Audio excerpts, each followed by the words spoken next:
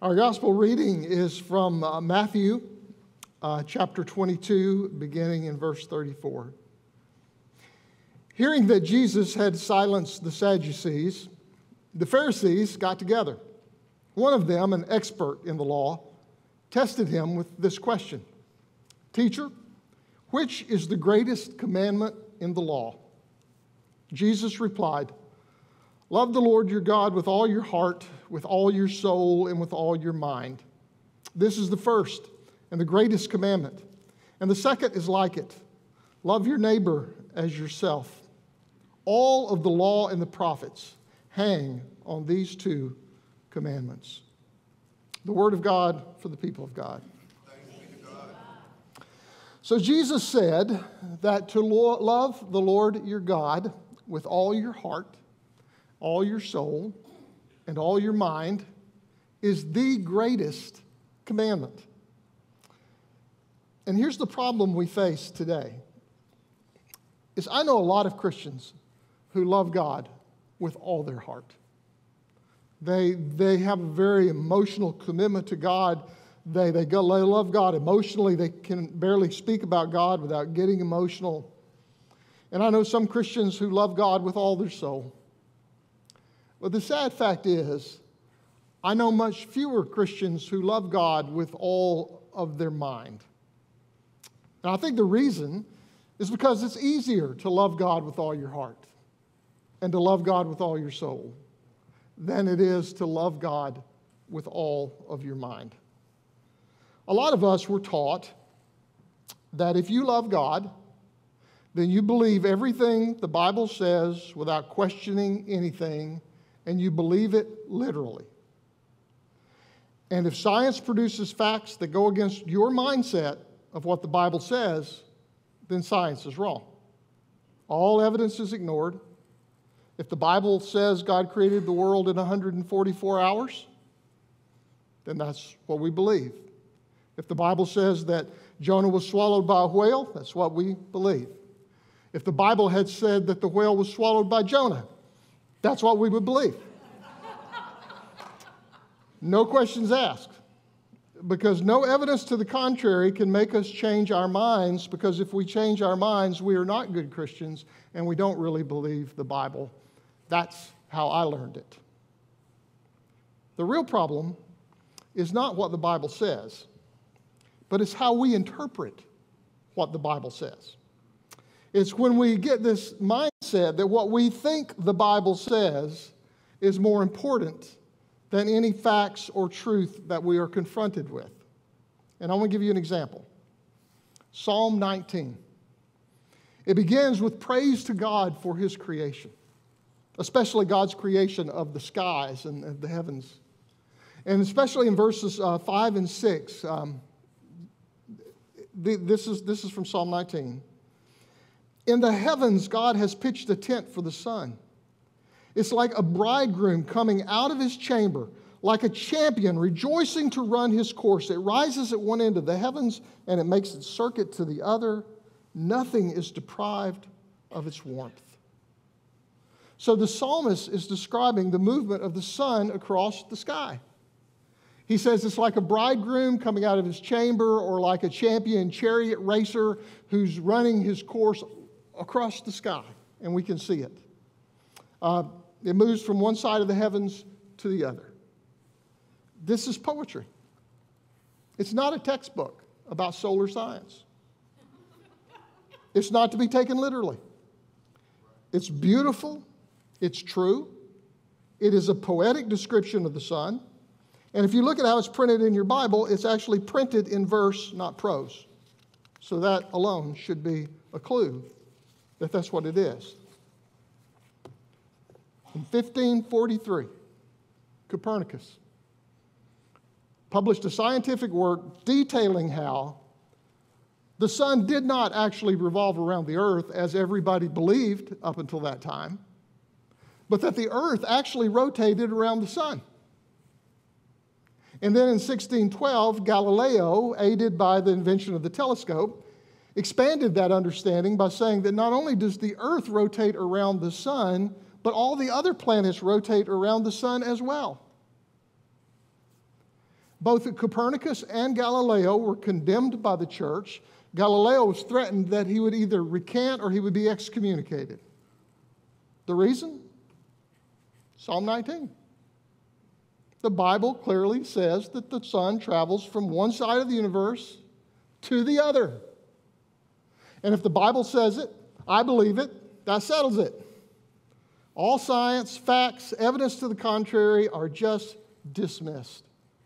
And it took Christians a very long time to accept the fact that we all learned in first grade that the earth rotates around the sun. And the reason was because their minds were closed to any facts that went outside of their own interpretation of what the Bible said. Their minds were closed, so they didn't love God with all their mind. Now, the Bible wasn't wrong.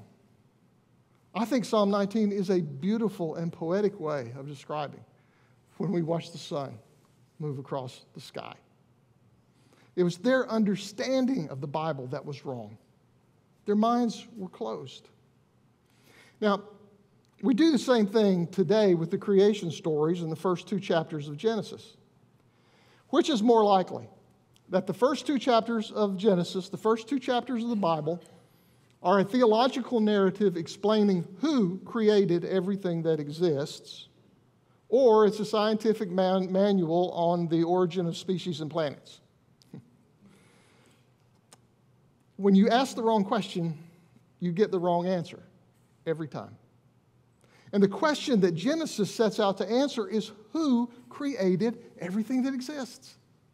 And the answer is the God of Abraham and Isaac and Jacob created everything that exists. The question is who created the universe, not how was it created. And so it isn't interested in explaining in scientific terms how it was created. So that's why if it becomes more than a theory and scientists can one day completely prove that our universe, our galaxy started with a big bang, it's not going to bother my faith at all. Because I believe God created everything that exists. And I don't know how he did it, and that's okay. But if everything started with a big bang, then God spoke the universe into existence. And so if everything started with a bang, I know who said bang. So it doesn't harm my faith if science says something contradictory to what I've been taught. Because we understand the scriptures. Sometimes our beliefs become more important than what the Bible really says. I believe the stories in the Bible are true. Some of them are to be taken literally. Some of them are not meant to be taken literally. And if we want to love God with all our mind, then we have to learn how to tell the difference. Bible scholar Dom Crossan wrote, and I quote, "My point once again is not that those ancient people told literal stories and we are smart enough to take them symbolically, but that they told them symbolically and now we are dumb enough to take them literally." That's a little harsh, but it's true. And I agree with John Fugelsang, who tweeted, "Science has never made me doubt the existence of God, but some religious people have." When our minds are not open and they cannot be changed, then we are not loving God with all our mind. Now, let's say that again. If our minds are not open and cannot be changed, then we are not loving God with all our mind. Somewhere along the way, being stubborn and not changing your mind no matter what became a virtue. It's not a virtue. It's a weakness. The truth is, learning how to change our mind and when we need to change our mind is necessary if we are to grow in our faith and grow as human beings. Professor and pastor Brett Younger tells a story of when he went away to college. Someone at his church came up to him and said, "Brett, in college they're going to teach you some things you've never heard before. Promise me you won't let them change your mind about anything."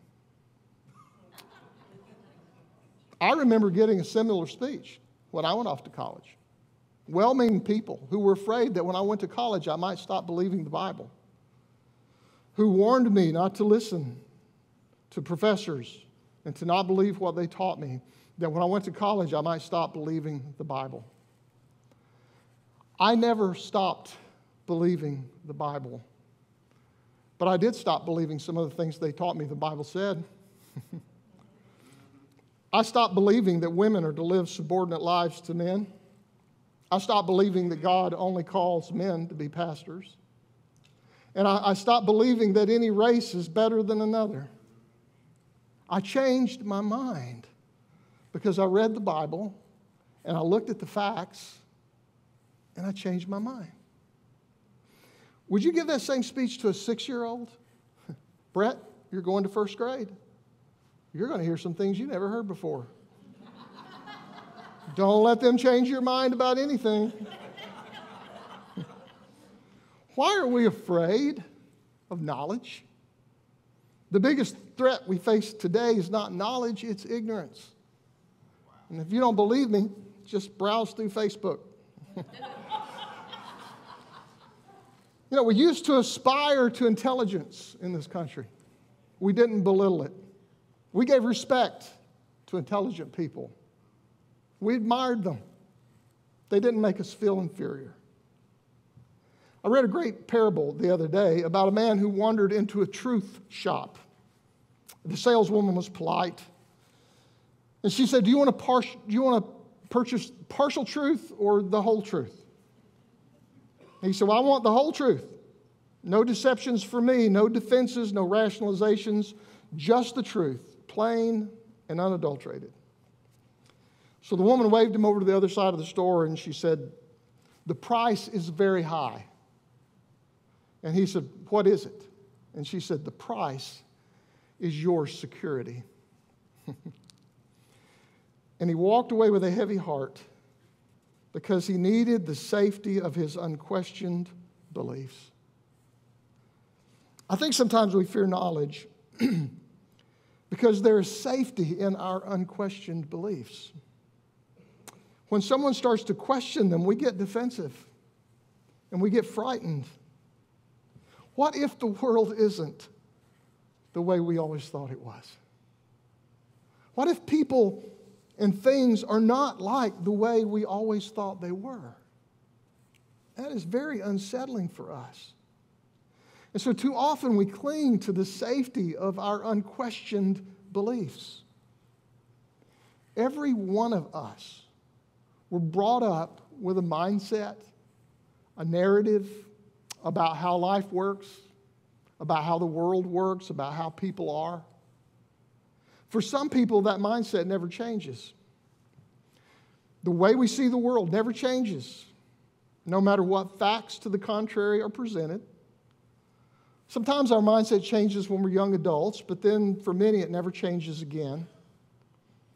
There is security in knowing how everything works and how everybody is. There's security in that. But if we love God with all our mind, then we are open to changing our mind when presented with facts and truths, even the ones we don't want to hear. Now, I know people who have religious narratives in their mind about how people are and who's in and who's out and how the world works, and they will not allow their minds to be challenged. I know people with political narratives in their mind about how people are and how the world works, and they will ignore every fact presented to them to maintain the security of their own beliefs. And we're suffering right now as a denomination and as a nation because people believe their own political and religious narratives and refuse to change their mind when presented with truth. And there's so many religious and political issues that we really need to deal with, but we don't seem to be able to because too many people come to the table with their mind made up and will not change over any truth or fact that's presented. Jesus said, I am the truth. And when we close our minds to the truth, we close our minds to God.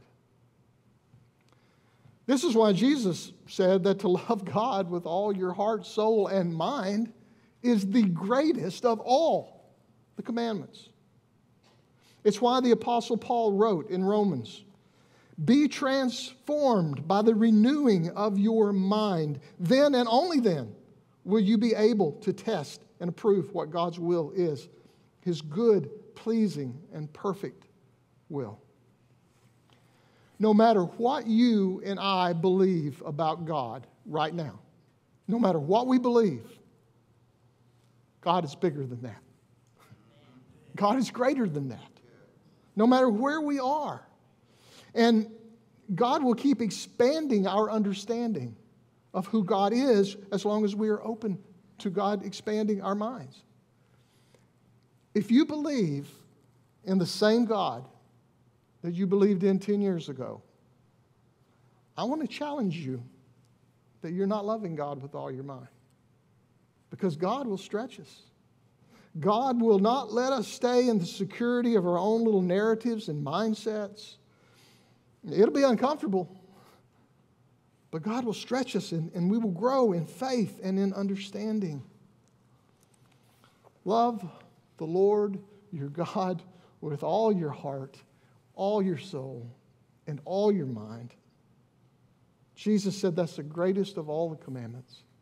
And the second is, love your neighbor as yourself. And then Jesus said, all the rest of the law and the prophets hang on these two things. To love God with all of our heart, soul, and mind. And to love our neighbor as ourself. Everything, Jesus said, hangs on those two things. I think there's never been a time when it's been more apparent that our future hangs on our ability, by God's help, to do those two things. Amen.